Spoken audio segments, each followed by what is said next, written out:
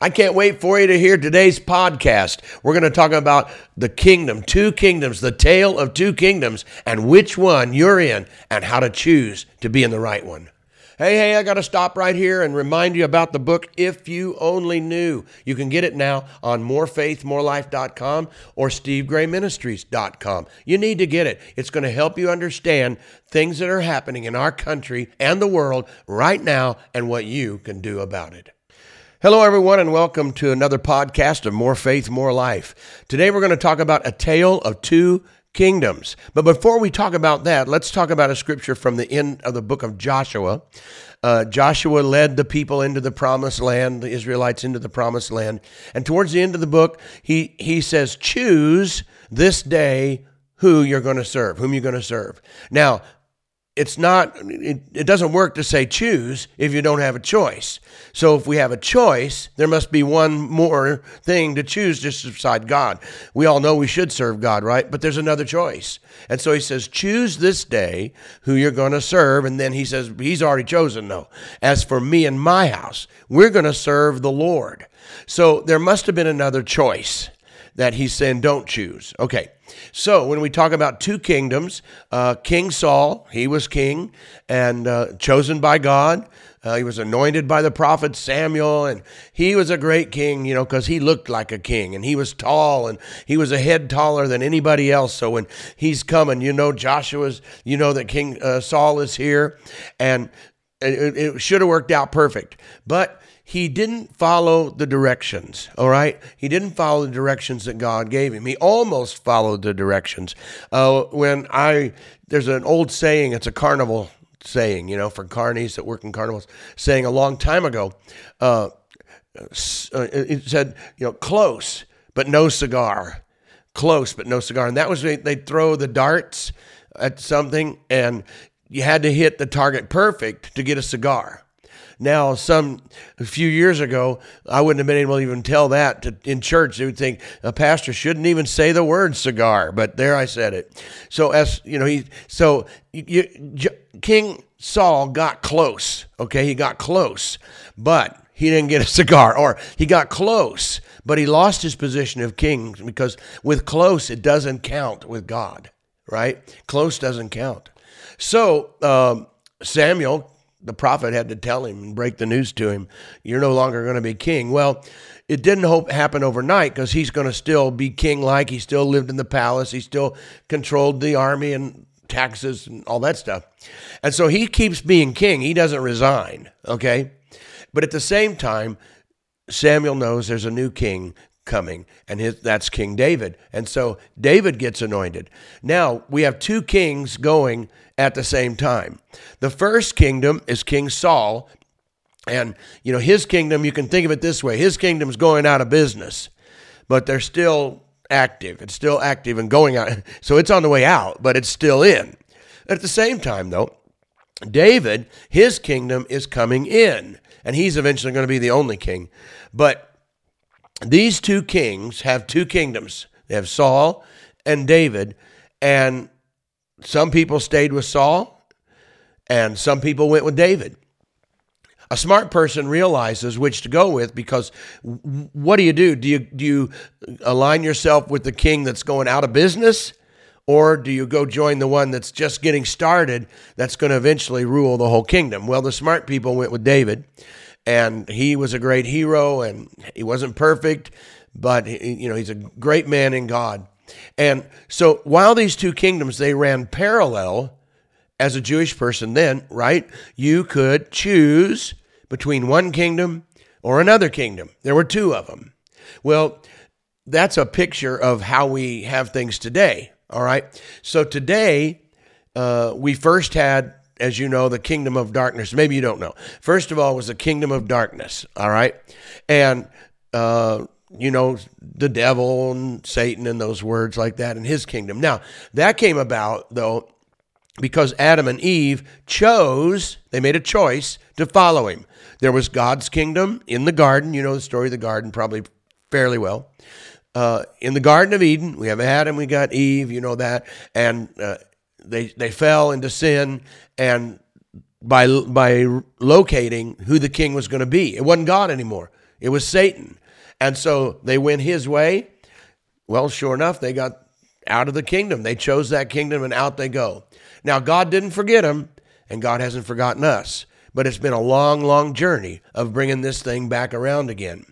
Now, one of the things you might find interesting, and if you do, I hope it really helps you, because you're not going to hear it hardly any place but here. And that doesn't mean that I have a private revelation. It's just people, they just are so dipped in the story of Adam and Eve that they can't figure this out. So Adam and Eve, you know what happened. They sinned, and as soon as they sinned, then they knew they were naked, okay?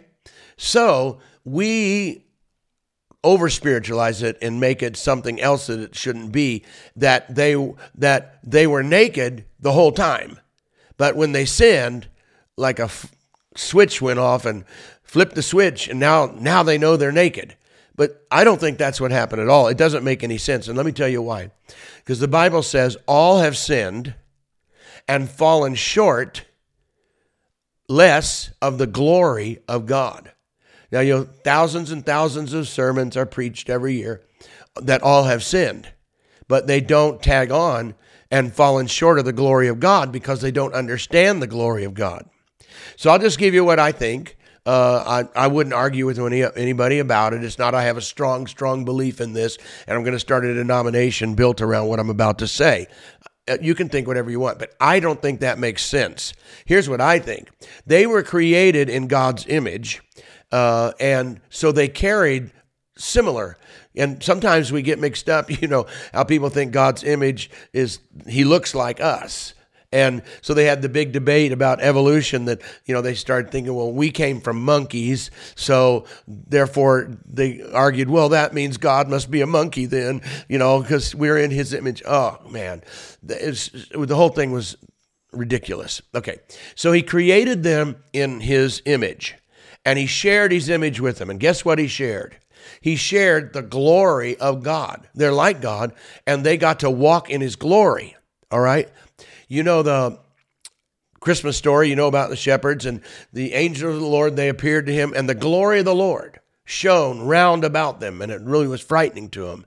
So they saw the glory of the Lord. It's not invisible. It can be invisible, but it doesn't always have to be. So they saw the glory of God, and it's shining round about them, and it was frightening because they could see it, all right? So my idea, I think, is a good one, is that when Adam and Eve were created and the creation started and they walked with God, that they carried the glory of God with them. They were clothed in God's glory, and you would have been able to see it. So were they naked? Well, yeah, there's a comedian lady that wrote a funny little book called Naked Underneath My Clothes. And so, yeah, that's what of course they were naked underneath their clothes, but they were clothed in the glory of God, okay? Then when they sinned, what died? Well, they didn't fall over dead, but the relationship with God, the Spirit of God, and the glory of God faded off of them. That's when they saw they were naked. We're naked. The glory of God has left us. And so, God didn't leave them. He still loved them. But the glory of God, what they were supposed to be, left them. So it makes good sense when the Bible says all have sinned and fallen short of the glory of God. In other words, none of us here, most people have never experienced it. And you got to really step into the deep things of God to experience it. The Israelites experience it sometimes. We have times in history when people would experience it to some degree. But most of us, we've experienced sin. And so we need to get that straightened out and forgiven and taken care of. Experienced sin, but we still have not experienced the glory of God. Okay? So we do our best. That should be one of the goals of a church, is to bring people as close to the glory of God as they can, so they don't feel naked in themselves, naked, lonely, depressed. I'm naked in this world in that respect, spiritually naked and all the other things. So then when that happened, then the glory of left, and they went out and they served then Satan's kingdom because they chose it. It was their choice. And that's what the scripture we started with, choose this day who you're going to serve. Because you got two choices, just like the Israelites could have chosen King Saul or King David. But you can choose to serve Jesus and his kingdom, or Satan still is here. Just like just Saul and David. Remember, they were there at the same time, both ruling, both calling themselves king, and people calling them king, okay? But you had to choose. And so here we have a choice, all right? So it says choose who you're going to serve, meaning there's more than one way to serve.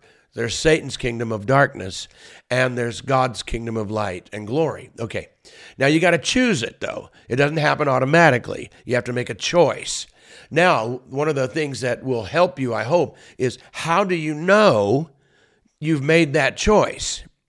Well, most people, maybe not you, but most people, they choose, they make choices that they think are good choices. And so those that we think belong to God's kingdom, well, what are they like? Well, they're easy to get along with. They love people. They try to be honest. So the problem with that is you can be in Satan's kingdom and still be a good person. You may have the root of your father's the devil, as Jesus said to some of the religious people, but you can behave good. You can be a good person and still be in the wrong kingdom. And so it's deceptive to us because when we find what we consider to be good people, we automatically think they're in the kingdom of God because they're good, okay? And the problem is, though, people in Satan's kingdom can be good too. They can be generous. They can be loving. They can love their kids. They can be honest, right? And be good people in the wrong kingdom. Not everybody in King Saul's kingdom was a bad person. They just didn't see another choice. That's the choice they made because they thought, well, he's the king. You just live like everybody else. And so people live like everybody else and don't make that choice. So a choice for the kingdom of God is a choice for another king.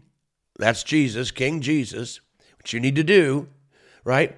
But in that come kingdom principles that are not in Satan's kingdom, all right? So you want to move on. The goal to change this and get this experience of the glory of God in your life and in your family is you've got to get beyond just trying to be a good person and making that a Christian, okay?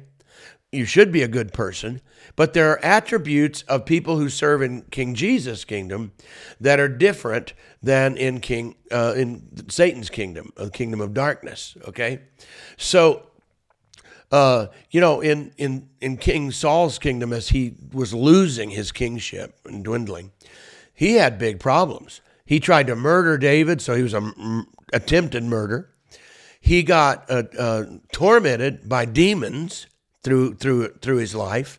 And so there's some bad things. Well, people that choose Satan's kingdom, they can try to be good people. It doesn't make them bad people, but they might be tormented by demons or darkness or anxiety or fear. And none of those things belong in the kingdom of Jesus, okay? And so it's a whole new set that you begin to realize, oh, I need to have some things happen in my life. I need to believe in Jesus, obviously, and that's your place to start. You get your sins forgiven, obviously. But after that, what? What after that? Then do you just try to be a good person? Yeah, that's what most people try to do.